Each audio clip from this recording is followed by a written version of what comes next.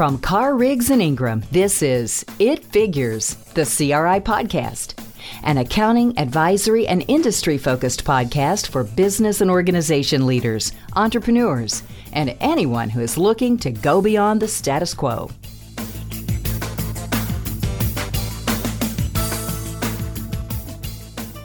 Hi, and welcome to the It Figures podcast for Carr, Riggs and Ingram, or as we refer to ourselves as CRI.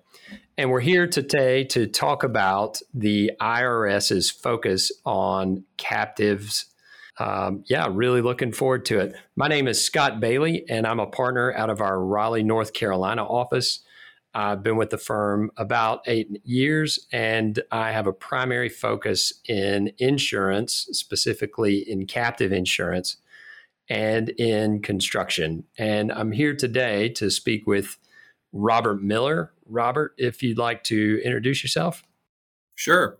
Hey, Scott, this is Robert Miller. I am a partner in the Montgomery office of Carr, Riggs and Ingram. I've been in public accounting for a little over 25 years.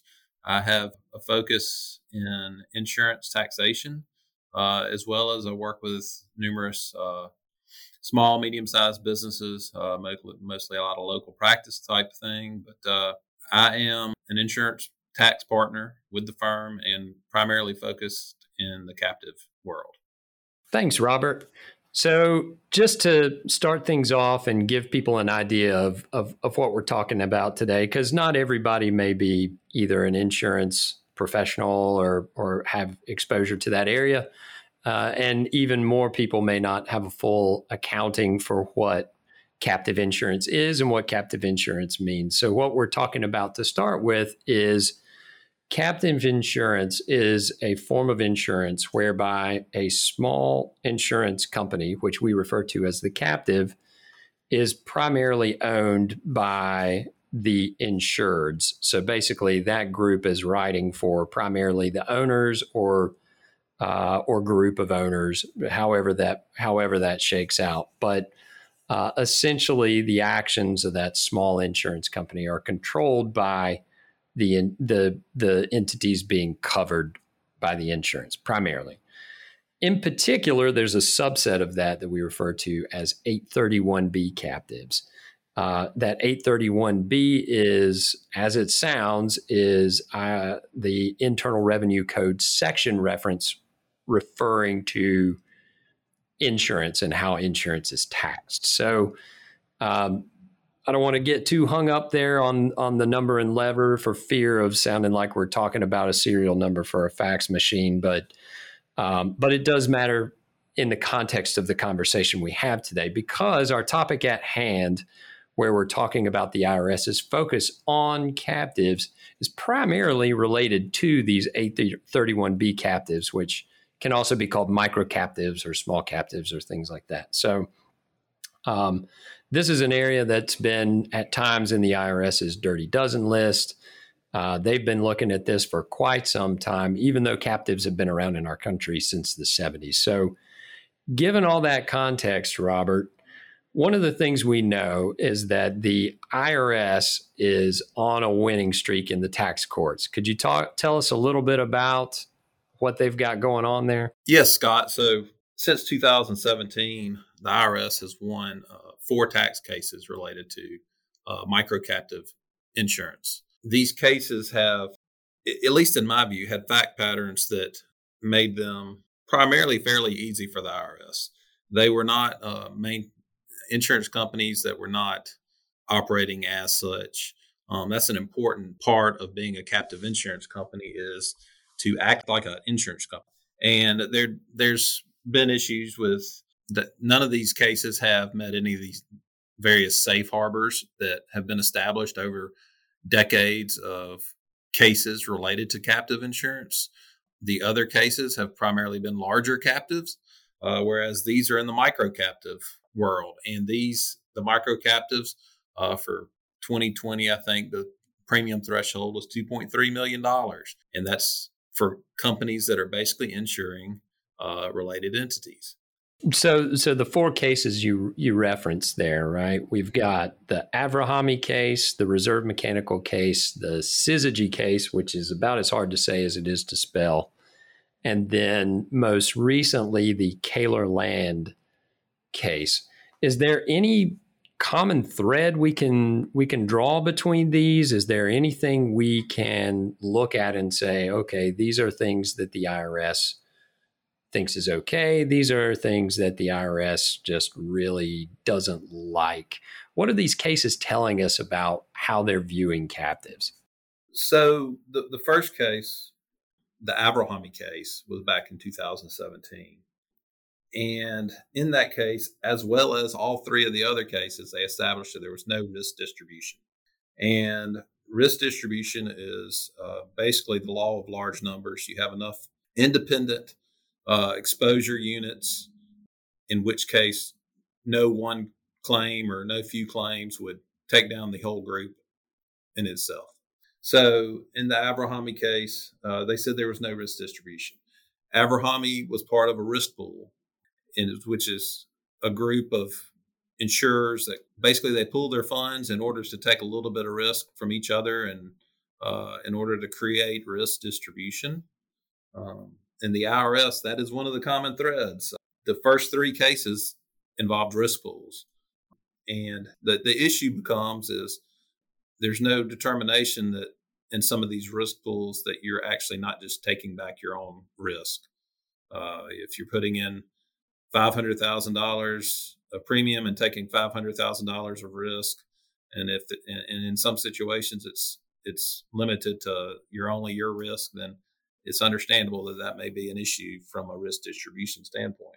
Gotcha. In the Kaler case, they did not participate in a risk pool, and they were trying to use enough independent exposure units within their businesses themselves to pass the risk distribution test. In all the other cases, the courts have said that exposure units are a method of reaching risk distribution. However, in Kaler, there just wasn't nearly enough independent. Gotcha. So really, the big thing we learned about where the IRS is looking when it comes to these risk pools is they just want to make sure that captives out there are not putting their risk essentially in the washing machine, sending it for a spin and getting their own stuff back out. Right. So then with Kaler, they just couldn't find enough that the courts felt like could support that they were actually achieving risk distribution, right? Correct. And there's the independent exposure units has passed the tax court's tests in the past. There was the Rent-A-Center case several years ago. It was based purely on independent exposure units, but with a company such as Rent-A-Center, you can imagine the tens and thousands of pieces of property and the employees, or depending on what all kind of risks are involved.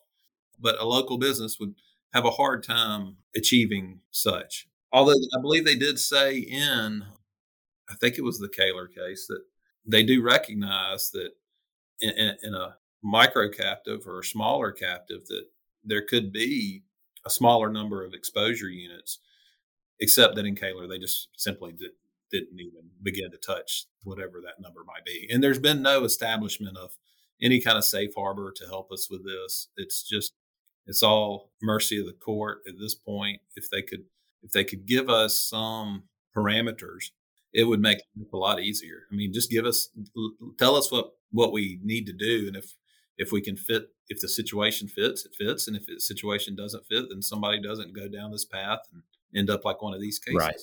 Gotcha. So as a counterpoint to all this as well, we've got the CIC Services case that just went before the Supreme Court, and the Supreme Court ruled in favor of CIC Services. This is in reference to their challenge of IRS Notice 2016-66, which created a reporting requirement for captive insurance companies filing the 831B election, basically requiring them to file a lot of information with the department on who the owners are and things like that, a tremendous amount of information. the Supreme Court ruled in favor of CIC. So what does this mean in the immediate context, Robert? And then what do you think this also means in terms of the future of the case? Since it's not done, it's just one piece of it, but the future of where this goes next. So CIC filed, before they got to the Supreme Court, they went through a few filings. They withdrew a filing, refiled, had some filings thrown out. And at that point, that's what led them to the Supreme Court situation.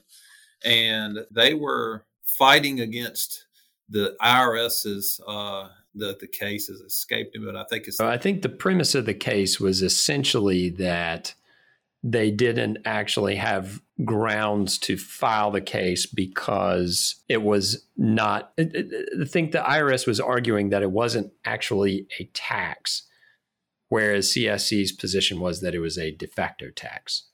Right. The IRS, the law says you cannot file an injunction against the ability for the IRS to collect tax. And that's what the IRS was claiming they were trying to do. But in fact, they were trying to make the IRS go through the proper channels, not just say, okay, all of you people have to start filing these disclosures that are very onerous and include extreme penalties for not properly filing.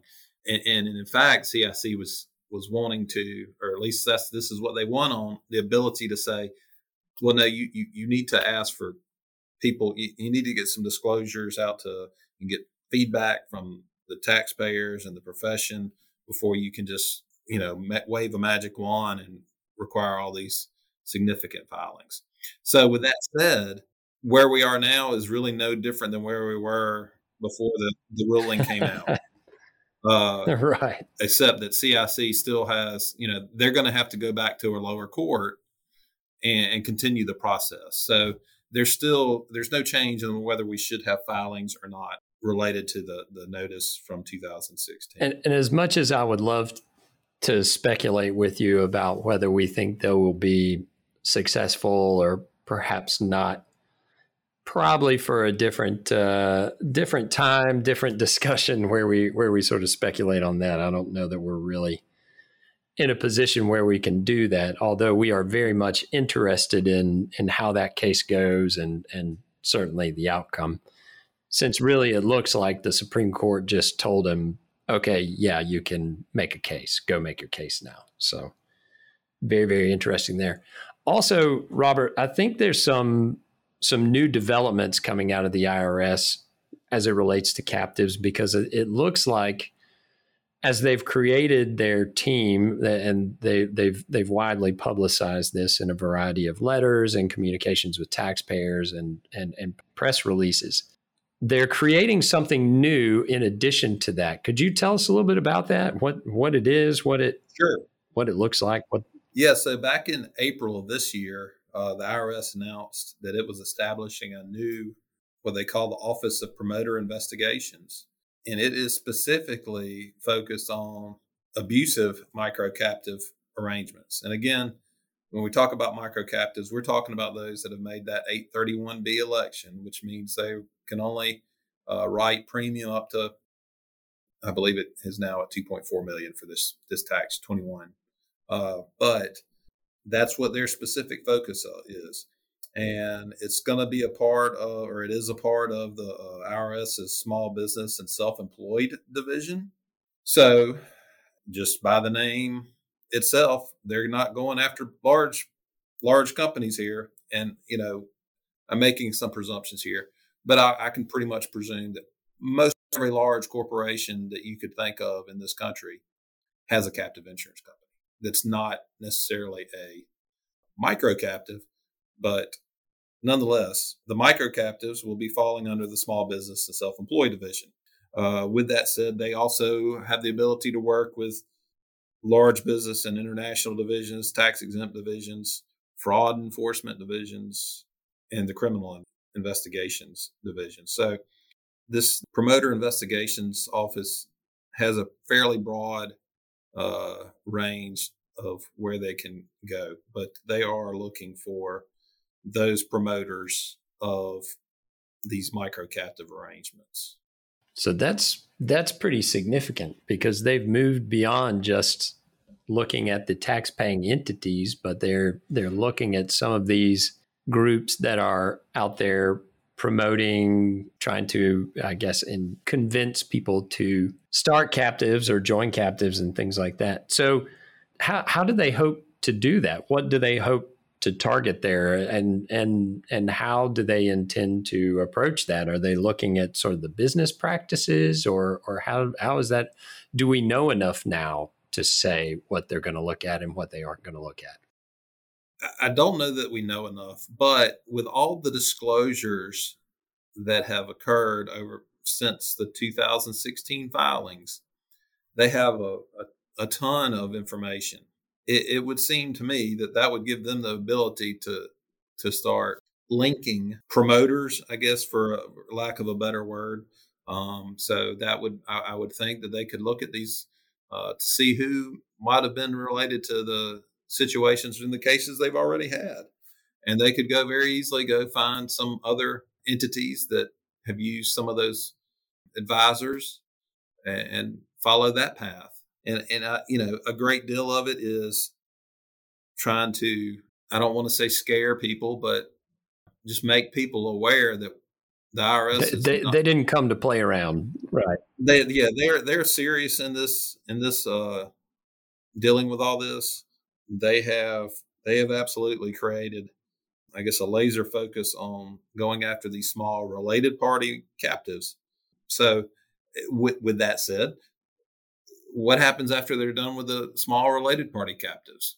Do they go after the larger captives? Because at the end of the day, all these entities are trying to qualify as insurance companies. And whether we're talking about risk distribution or exposure units, how many related entities that a company may try to insure, if they apply some rules to it, and then they can win in the courts, then why couldn't those rules apply to a larger entity? So maybe they are going to go after the bigger fish some point down the road, but right now they're definitely focused on the small entities insuring related parties. So, I mean, I would say if your company is involved with a micro captive at this point, it would be wise to seek advice and determine whether you think you could withstand the exam process with the IRS.